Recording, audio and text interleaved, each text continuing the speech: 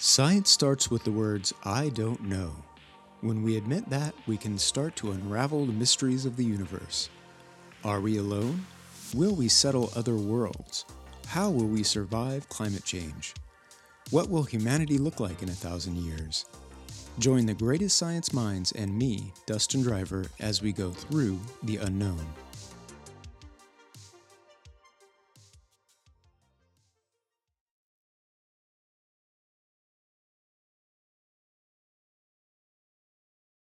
In this, the very first podcast, I chat with Amy Koski at the Oregon Health and Science University about CRISPR-Cas9 gene editing. Amy is the lab manager at the Center for Embryonic Cell and Gene Therapy at OHSU.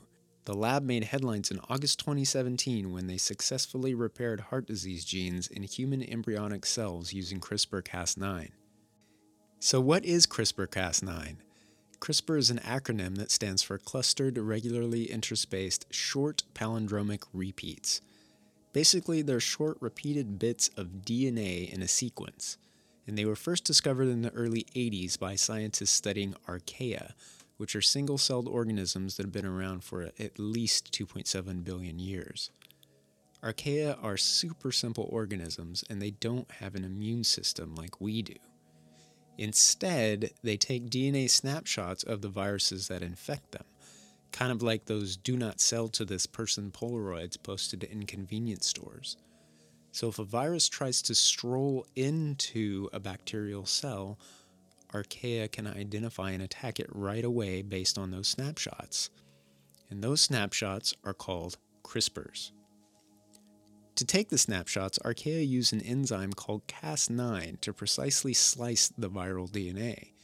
Researchers saw this and realized right away that Cas9 could be used to target and remove specific genes in a DNA sequence.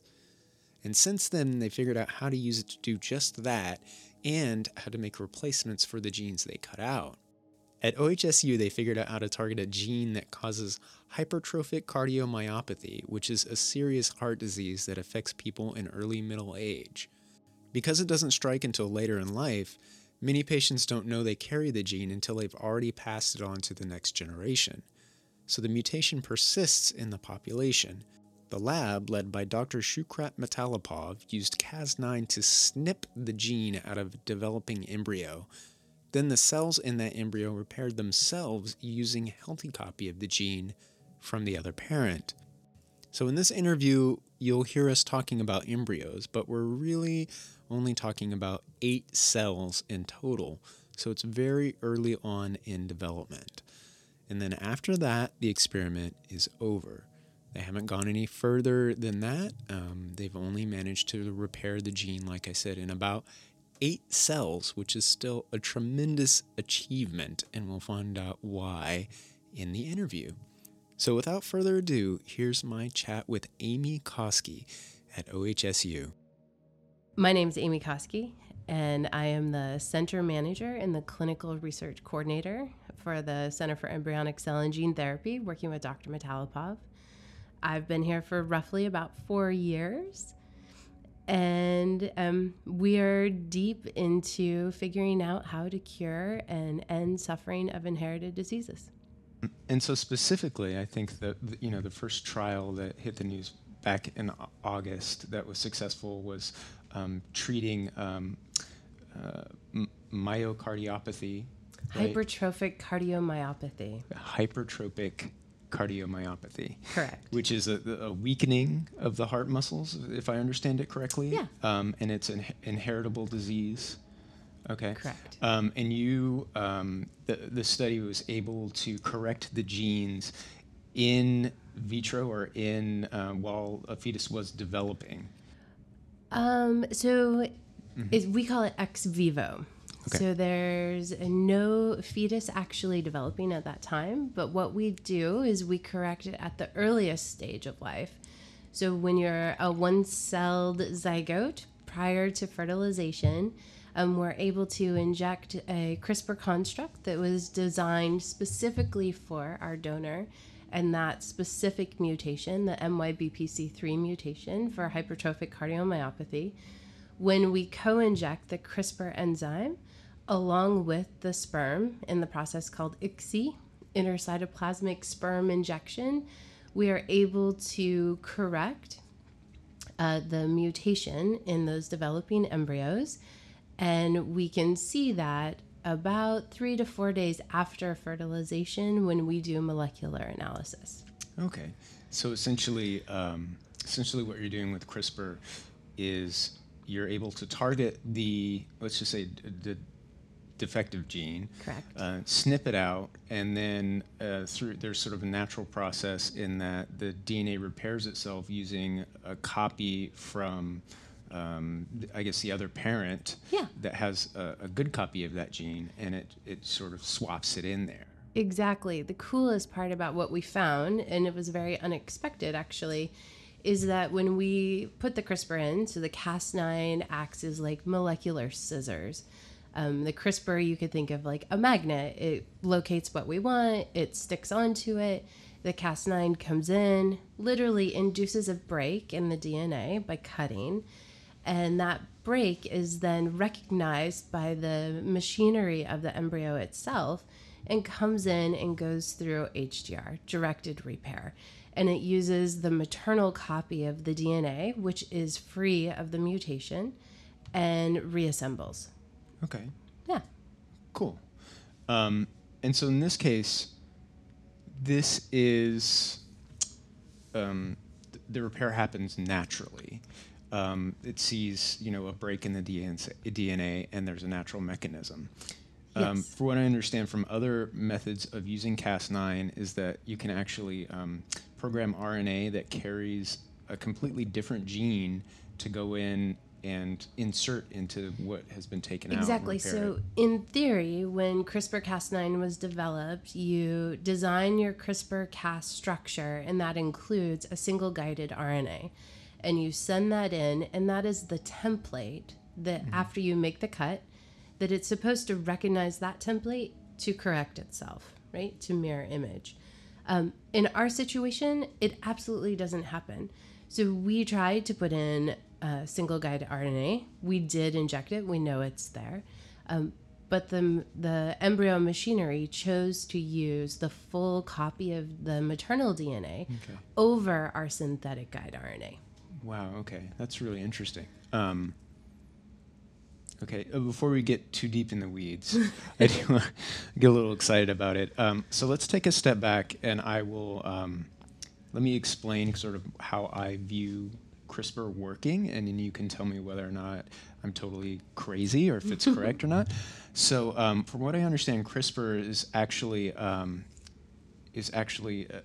a bacterial, almost immune defense system. And it's what a bacteria will do is it'll take a DNA snapshot of an invading virus and use that snapshot next time that virus invades to basically defend itself against being infected and killed by the virus. Correct. And part of how it does that is it's basically analyzing, it's just snipping a piece of the DNA out very, very precisely. And so when we're when you're using CRISPR-Cas9, you're basically able to reprogram that Cas9 pair of scissors to snip out the piece of DNA that you're looking for. Yes. And then the cell can either repair itself or as we were just discussing, or you can engineer a new gene or grab a different gene to insert back into the sequence. Correct. Okay. Yeah. Okay, great. So somatic cell therapy, right? Which we're reading about in the news everywhere, in mice or even in some human trials, is trying to do exactly what you talked about. They're locating something that has gone wrong, and then they're trying to fix it with a new template and saying, this is how you should be acting. This virus that you have or this cancer you have is inadequate, inappropriate, do this instead. Whereas in the embryo, when we try to use this template, it does not want to do that. It preferentially selects the other healthy copy of the DNA. And that's actually great, right? Because then we're not altering the human genome. We are just providing the mechanism to correct itself. That's really interesting. Now, obviously, when the study was going forward, did you anticipate that it would self-correct, or were you thinking that you would have to have that extra set of the correct gene to put in there? So when we first began this study, it was very, very early in the whole CRISPR-Cas9 developing, and we definitely thought we needed the single guide RNA. We looked, I mean, it was part of our design, and we worked extensively on building that template to try to give, we didn't want to change what was already existing in the human population. We just wanted to correct back to what it is. So you make multiple versions of that template with different base pairs and what will be accepted, what won't. There was some literature early where they had seen this self-correction. So one of our newest postdocs that we have here actually observed this phenomenon in mice quite early using CRISPR in the embryo. And she published that paper at our home institution. So there were kind of, you would think, whispers of this happening. We didn't think it would happen. Honestly, we weren't exactly sure what would happen. We anticipated results, but we definitely were guided by our first few studies, what we were seeing. Mosaicism, right? Getting kind of an embryo that has some cells that are corrected and some cells that aren't corrected was also something that we were looking at. And it turned out that we were able to use mosaic embryos to tease apart this question. So we not only figured out how to stop the mosaicism, but also use the mosaicism to figure out the self-correction and the lack of the template being used. So when you're saying mosaicism, yes. Just a little background. So when you have a developing fetus, there are, how many dozens of cells, in the very early stages, right? And you try to apply your Cas9 treatment, it may not take through all of the cells, right? Yeah. So when you have this, what we have in the lab is a one-celled human egg, right, and the sperm, and when those come together, and you fertilize, you quickly get 2 cells. And then 4, and they go up. We stop at roughly 8-cell stage. 6 to 8 cells is all that we have. So there's no fetal development. It's truly still in the cellular development stage. Okay. And in those individual cells, it's possible that maybe one of the cells would show the corrected DNA, but another one would not. And that is always been the case with CRISPR-Cas9, so it's why when you're doing it in somatic cells outside of the embryo development, you are seeing they can't get 100% correction. They're looking for efficiencies and trying to increase that efficiency. And in our case, you're never going to use the technique in an embryo and potential progeny and human child if it is mosaic. Right? There's no purpose to engage in such a therapy if the outcome is no different than just having a baby through natural means. So it was imperative, actually, that we stopped this mosaic embryo from occurring. So we were able to do that when we injected at the time of fertilization. So once we saw that in the lab, that was the first step. How do we stop this from happening? Because if we can't, there's no reason to go forward. Mm-hmm. So we stopped that actually very easily. We were injecting after fertilization. We would get mosaic embryos. Then we injected at the same time as fertilization, and we had no mosaicism. So it was great. It was this glowing moment. We were all super excited.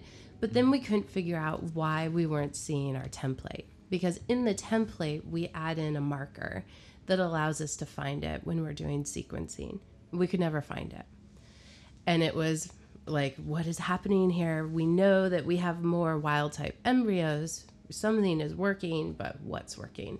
So we actually went back and created those mosaic embryos and analyzed every individual cell within that embryo And then that's when we determined, like, oh, here's that mutant sperm. We can see the mutation in one of the 6 blastomeres from the embryo, but in the other 5, it's not there. And so we knew that we were getting this maternal copy being used to correct the embryo.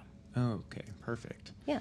So in a lot of ways, that makes it maybe a little bit more simple, at least in this specific case. You can just target the gene itself without having to worry about engineering the replacement RNA. Exactly. Right. It actually does make it more simple because you're using the body's own natural machinery to correct itself. We're not, as humans, inducing a change to become something different. We're inducing the body to correct itself. Okay, that's very cool. And the mechanism for, I guess, that repair that happens is still a mystery. We're not sure why the developing cells are actually, or how they're grabbing that correct copy of the gene, or is it just something that happens naturally biochemically, or? So the why has not been teased out. I mean, we could speculate that it, over the course of human history, it makes sense that we know if you have a break in your DNA, there is machinery that will come in and it will correct that. Now, errors happen. That's why we age, right? Those types of things come into play.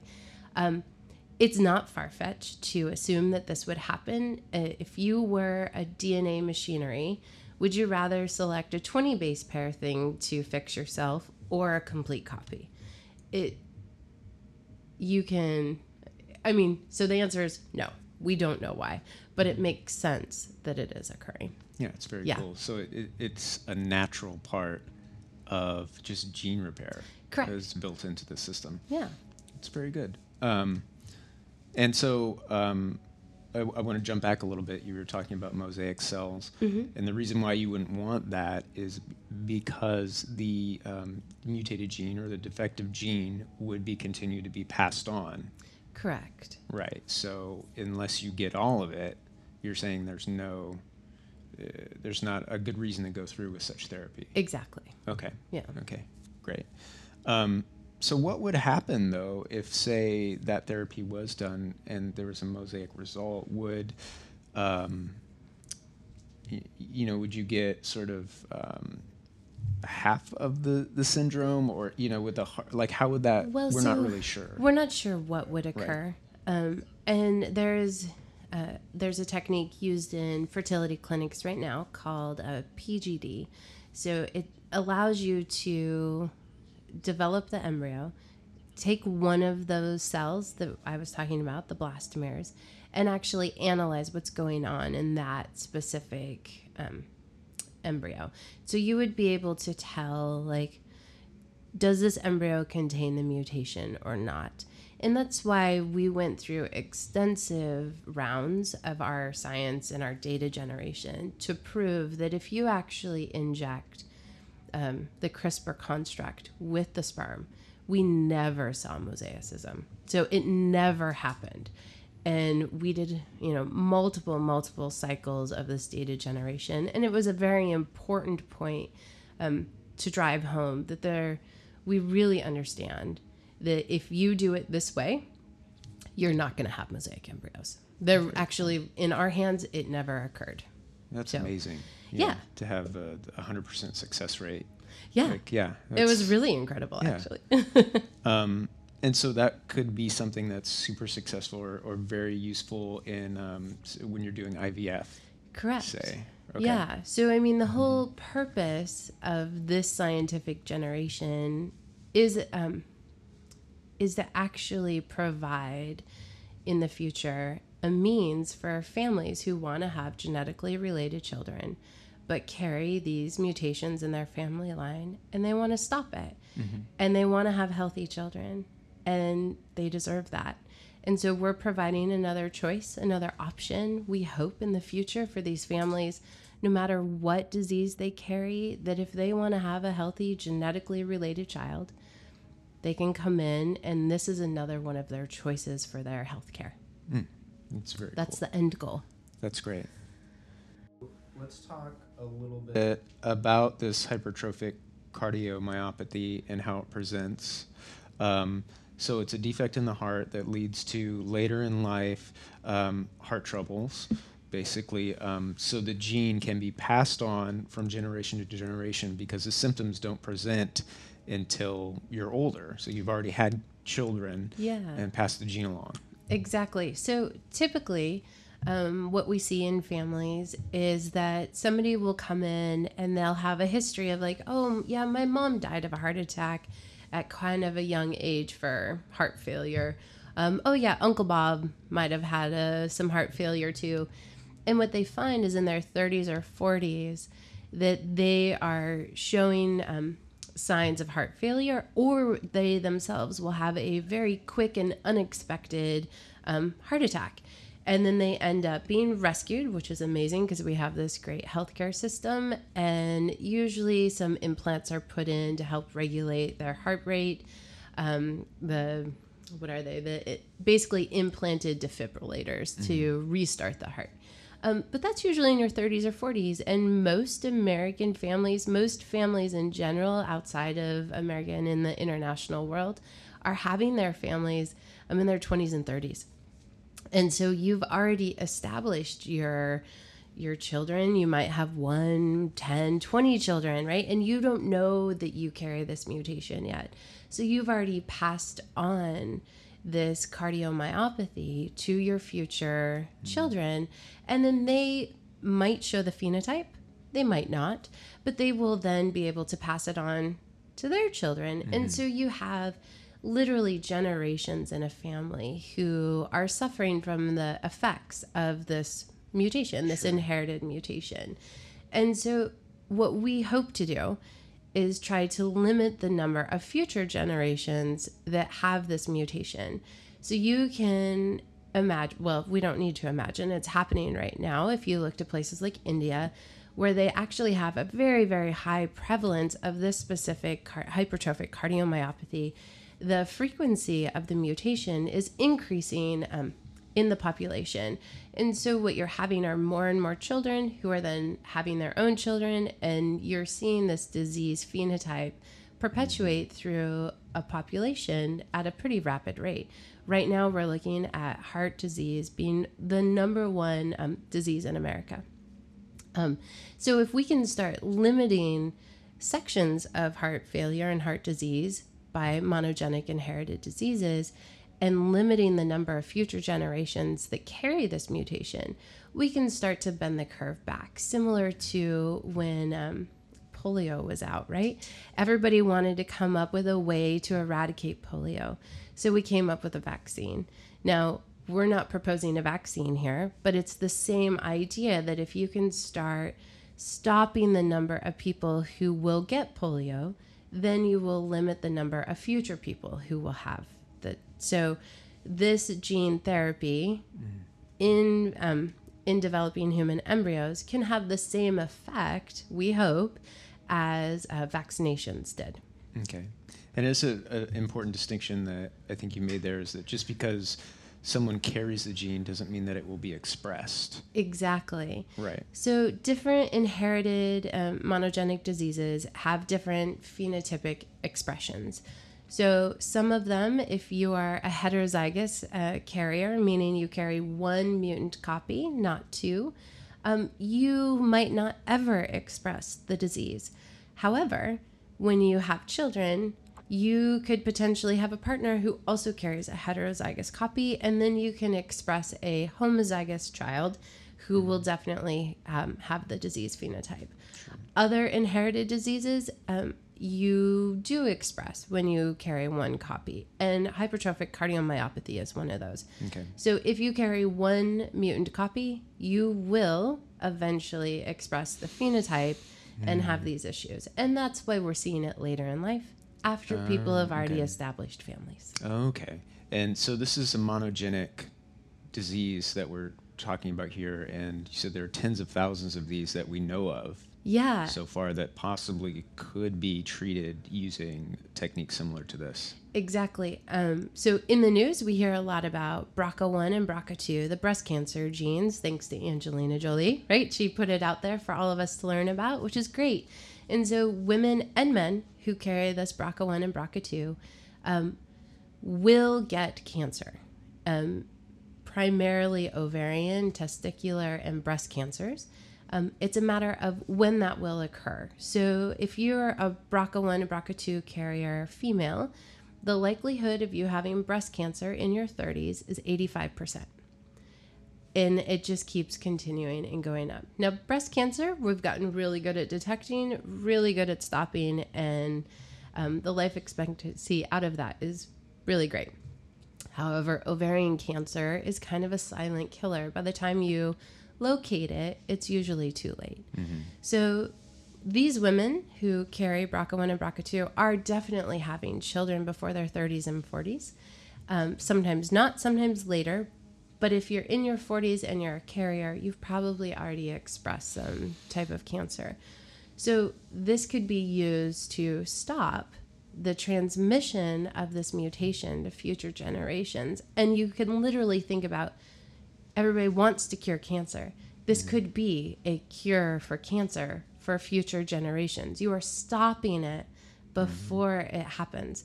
You're stopping it in one cell versus trying to cure cancer in trillions of cells in an adult who already has the disease. Okay. And so now, I mean, there are tens of thousands of these diseases or genes that have been identified so far, and more continue to be identified probably on a monthly basis now with how cheap gene sequencing and how quick it is getting. I guess a lot of people have a fear of like, where does it stop, and how do you draw the line between a disease and an enhancement? Yeah, and this is a tricky question, right? And tons of bioethicists and families and scientists are trying to answer this question. I think it's actually in my perspective and what I'm doing, it's a fairly simple answer for me. I want to provide choice to these families, and our center would really like to provide a choice that ends suffering. We're not looking at changing the color of your eyes or the color of your hair. Those kinds of enhancements are very different from what we're talking about here. We really are finding disease phenotypes that are known. We know that when you get Huntington's disease, which is another one of these inherited diseases, that you will have neurological problems. It's not a question of if, but when, right? So that's a lot of internal suffering for that family.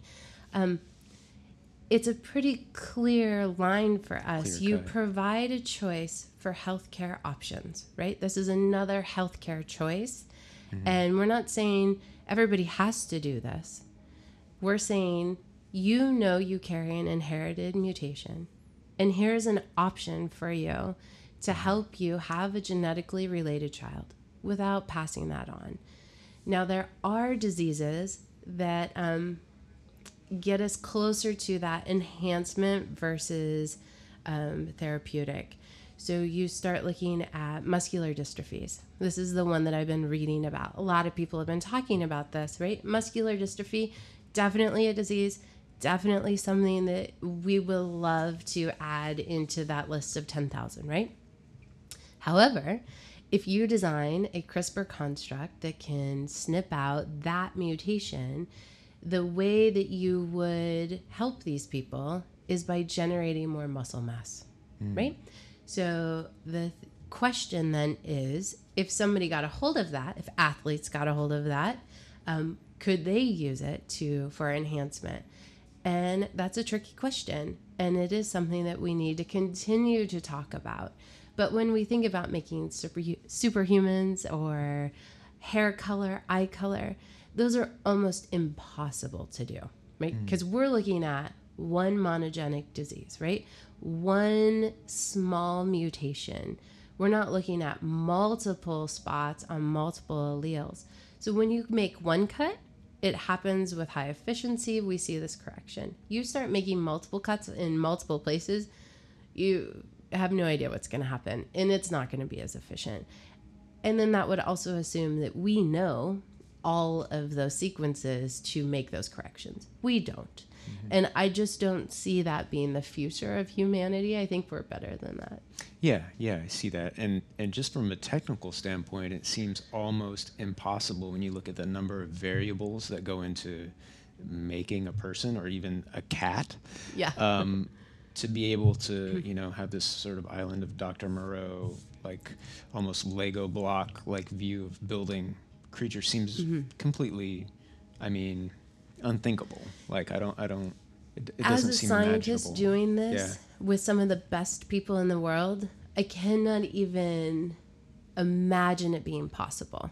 It is highly tricky, and we don't even know how to manipulate sequences that would reach desired effects. Those are, and nobody's going to spend money or fund that type of research. Oh, unfortunately. Yeah. I think for science fiction fans, that may be a hard pill to swallow, but it's kind of, unfortunately, it's the way things are looking. Yeah. On the other hand, though, curing disease is a sci-fi dream. Just fewer sick people is incredible. Who doesn't want that? So yeah, and the changes that we're talking about won't just impact one person. They'll continue to impact our population dynamics around the world. So if we can start removing the number of people who not removing the number of people, but the number of people who carry the mutations, right? By correcting that mutation prior to them being born with this disease, then they no longer carry it to pass on to their family. And it stops. Yeah, that's fantastic. So I immediately think of the complexity involved, and you're dealing with one gene and correcting one disease. I wonder, obviously this is very, very super early in the research phase, but can we know ultimately even if changing one gene to fix this one inherited disease is not going to have other consequences? Given the complexity of the animal, the nature of what we're working with here, that's just the question that I have. Yeah. So I think the best answer is that when we induce the change via the Cas9 making the break in that DNA, the machinery that it chose to fix itself was the DNA that's already existing in the human population. We're not actually putting anything new into that DNA strand, right? So when they met over 2 years ago at the International Committee on Medicine met to discuss about this, they talked about if this was going to go forward, that the change that you made has to be currently present in the human population, right? So that DNA code that you put in should not be different than what we already are seeing in our very varied human population. So by inducing that break, and by that break being corrected with the maternal copy of the gene, we actually aren't changing anything that could be skewed to cause off-target effects. And that's kind of what you're going at. We make one change, what else did we do by making that change? Okay. Because you're using that DNA copy already existing in the cell, you really are limiting the potential negative consequences. Yeah. And it's almost as if, that could happen naturally anyway, right? It does happen, right? Right, which Aging. is why it's... Yep. Yeah. Or as we're usually saying, it's 8% of the population that you've studied would have this particular gene. Well, that's because it's not always expressed or passed down.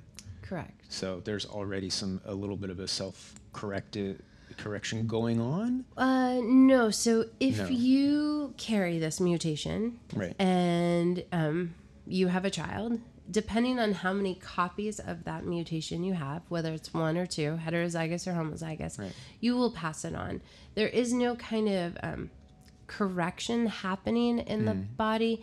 The DNA breakage machinery that we have naturally is actually to protect us when we're exposed to sun, right? Yep. So we have all sorts of DNA breakage events that happen in our somatic cells on a daily basis. And our body comes in and says, oh my gosh, I know how to do this. I'm going to fix you. I'm going to use this copy. And so that mechanism is well known in adults and, people in your somatic cells. Trillions of cells are doing this every day. And when that goes astray is when you get things like melanoma, skin cancer. These are very tangible effects of our DNA machinery, repair mechanism breaking down. What is new here is that we're actually able to see that machinery happening in one cell. And that is very cool. Yeah. And that is a really novel finding that came out of the science that we're very excited about. Yeah. Now, there will be some instances where you're going to have a homozygous embryo, right? So you will have two parents who carry a mutation, and there won't be a copy of this DNA sitting there. And that's a big question. And we really want to answer that. And then that's when we will be using a template design. And how do we do that appropriately and make sure that the embryo wants that template and that that template is representative of the healthy population already. Wow. Okay. And that would be the next step, because if you don't have a healthy copy of the gene to replace the defective copy, what happens? How does the machinery work? Exactly. Will it actually refer to that RNA sequence that you've engineered and injected in and say, oh, look, that's a good one. I'll grab that one. Yeah. Or will it ignore it completely? Yeah. And there's nothing you can do. I mean, we don't know yet. Yeah, we can wrap up. I just wanted to know, what are the next steps now? Where do we go from here? So the next steps is we've done one study, right? And one study will never get us to a clinical trial. We need to improve all of our numbers. We really want to improve the efficiency of what's happening. So we were able to correct roughly or 75%. Some of those were already wild type non-carriers of the disease. Mutation. So we want to really increase that number and see if we can get the efficiency higher. We want to look at homozygous embryos. We would love to start looking at other mutations too, right? So what we've done right now is say for hypertrophic cardiomyopathy, who carries MYBPC3 mutation, very specifically, we think we know a way forward. But we need to make that broader, right? We need to know the way forward. We need to have it safe and efficient. And we also need to start looking at other mutations to make sure what we saw in this mutation isn't just specific to that mutation site. We want to make sure that this can be used on any allele, any chromosome, and for any of those 10,000 mutations. After we stopped recording, we chatted a bit about PGD, pre-implantation genetic diagnosis, which is essentially screening embryos for genetic disorders before IVF implantation. The question was, why not just screen embryos instead of trying to fix them? Well, the goal, says Koski, is to eliminate the gene from the population entirely so that nobody has to worry about it in the future. You're preventing untold amounts of suffering and also expense by removing the mutated gene from the family line. Now, of course, Koski and Metalopov aren't proposing that this sort of gene editing should be mandatory. They just want to give couples the option or the choice to do this kind of repair if they want. And like we said during the interview, there are more than 10,000 identified single-gene genetic disorders, including cystic fibrosis, sickle cell disease, Fragile X syndrome, muscular dystrophy, and Huntington disease.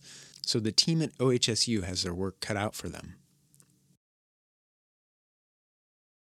You can learn more about me and this podcast at my website, dustindriver.com. Thanks for listening, and join me next time as we continue through the unknown.